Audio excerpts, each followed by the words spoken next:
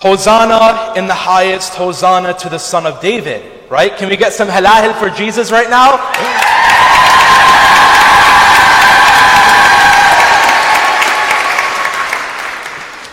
I'm going to miss that. I don't know if West Siders know how to do halhole.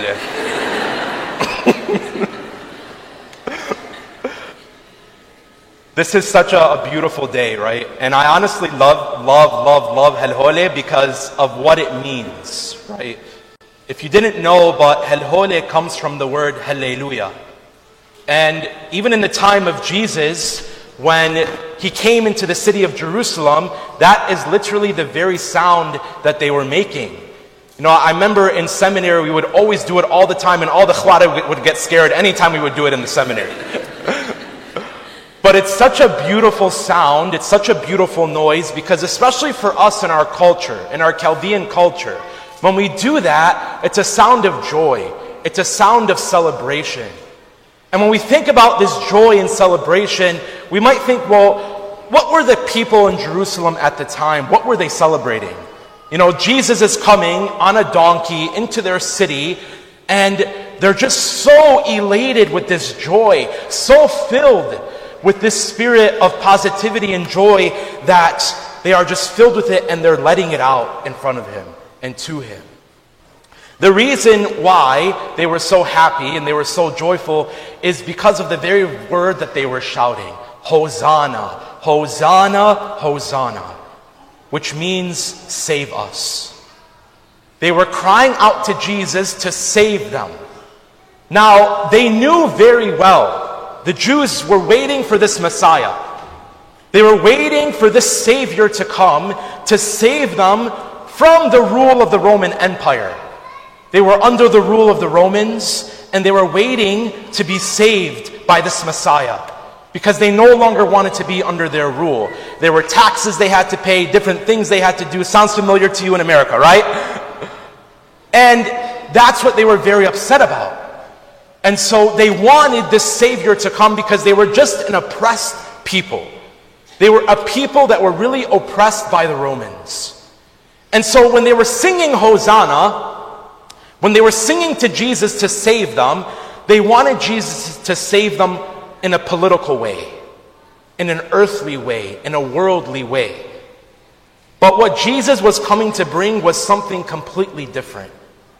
And we know that because in a real way, the same people that were crying Hosanna, just 5 days later, will be crying, crucify him, crucify him. They weren't happy with what Jesus had to give. They came to this knowledge that what Jesus was really not what they were expecting. But Jesus was coming to save them and to give them a very important thing that I've been praying about this week, which is peace. Jesus was coming to give them peace. Now, how many of us need peace so desperately in our lives? Some of us might be sitting in this church, and maybe in you and your lives and our lives, we might be thinking, man, when am I going to get a break? You know, my life is just like one thing after the other. And it seems like I can never get this break. And we just want so desperately that peace. I want to preach today about a couple of things that are obstacles to receiving that peace. Because that's what Jesus came to do. Jesus came to give us peace. That's what he's here for. And honestly, every Sunday before Mass, especially as I'm praying in adoration in the morning in front of the Eucharist, I pray that every time you come to Mass, especially on Sunday, that you would receive something from the Lord. And I know that we shouldn't always be coming to God and coming to church and wanting something. But I honestly pray as your priest, as your spiritual father, that when you come here, that you would experience God, that you would leave here with his peace, or leave here with whatever you need. Whatever you came here to receive, that's what I want you to receive. And today, I think it is peace. God wants to give his peace. Now, the first thing that I think is an obstacle to that is, first is doubt and unbelief. The reason why we can't experience peace is because we are filled with doubt in God. We are filled with unbelief, just like the Pharisees. The Pharisees saw Jesus coming in, and they literally went to him and they said, "Do you hear what these people are saying? Do you hear what they're screaming?" And actually, in another gospel, the Pharisees tell Jesus, "Silence them. Tell them to be quiet." And Jesus says to the Pharisees, "If I told them to be quiet, even the very stones would cry out." Jesus wants us to receive his peace, but we can't do that until we really believe, until we really trust. I was talking to someone recently, and they were filled with a lot of doubt in God because they were going through something very difficult in their life. So this particular person was blaming God for this one thing that's happening. Well, why is God doing this to me? And why is God giving this to me? And I don't understand this. And as I was sitting with them, it just came upon me to say to them, if you're going to blame God for the one bad thing that's happening to you, who do you blame for all of your blessings? Who do you blame for all of the good things that God has given you? The reason that we doubt, the reason that we struggle with belief is because there's something happening in our life that we are not happy with. And when we're not happy with that thing, the very first thing we do is we blame God. We blame him. You did this to me. You are making me go through this. You are making me carry this. Well, what about all the good things? What about the fact that we literally woke up today and walked into this church and came into this church and are sitting here? What about that? What about the fact that some of us are sitting here with our families, with your children? What about the fact that God has blessed you with health, that God has given you a second day?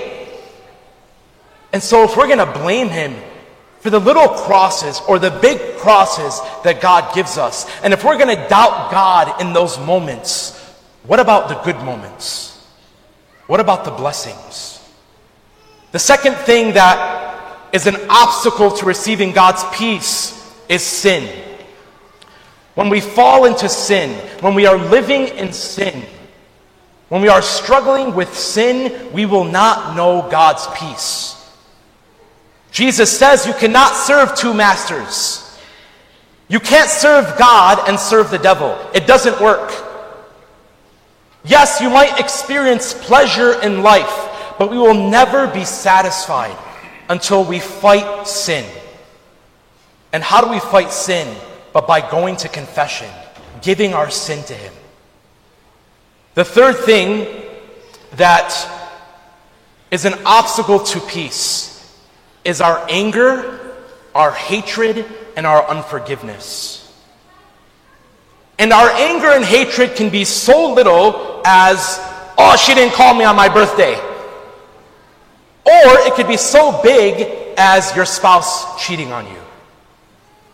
Our anger and hatred can be in both levels, in both areas. But whether it's the big or whether it's the small, when we live in anger and hatred, we will never know God's peace. We need to learn to let it go. To let it go. And some people might say, well, what did I do to deserve this? What did I do to deserve this person to treat me this way? What did I do to them in order for them to do that to me? I wonder if that was one of the words of Jesus on the cross. When Jesus was on the cross, did he say to us, what did I deserve to do this? What did I deserve to be crucified? How did I deserve this? Did Jesus say that? No.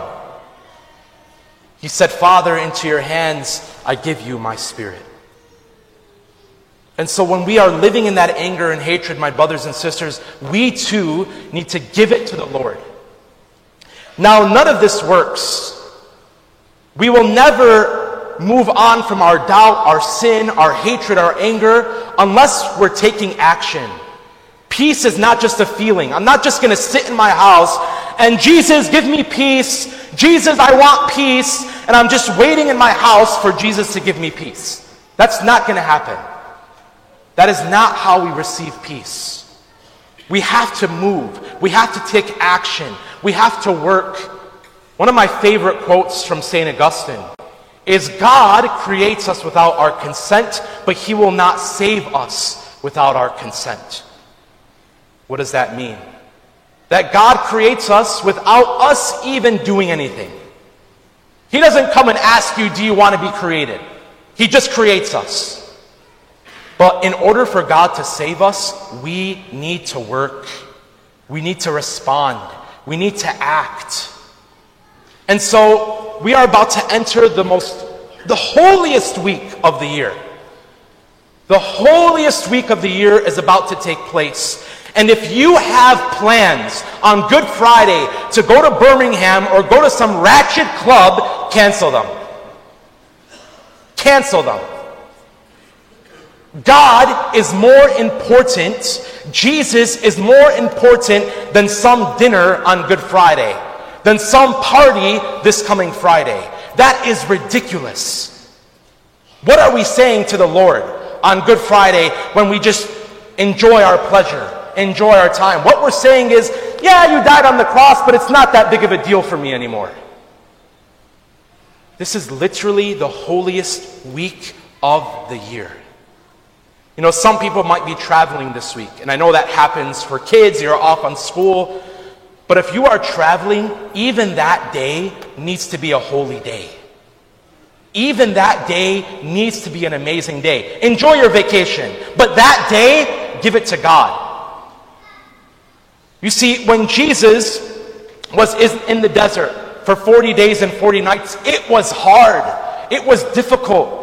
Jesus did not have an ocean view room at the Fontainebleau in Miami, okay? He was struggling. He was fighting for 40 days and 40 nights, and we can barely give up meat because it's too hard. If we want peace, we have to work for that peace. We have to fight for that peace. And so in these days that are about to take place, God wants to give us that peace. God wants to give us that love. God wants to give us that joy. But remember, there is no Easter without Good Friday. Easter cannot happen until Good Friday happens first. Jesus does not rise until He gives His life completely on the cross. And so as we leave this church today, we have that opportunity. Lord, I can spend this week really giving my life to you, really working, really trying to accept your salvation, to accept your peace, or it can just be any other week. Let's make this week the holiest week of our life, the holiest week that we've ever lived, so that we can know His peace and know His love, because that's what He has waiting for you. Hosanna in the highest. Hosanna to the Son of David. Blessed is He who comes in the name of the Lord. Hosanna in the highest. Amen. Amen.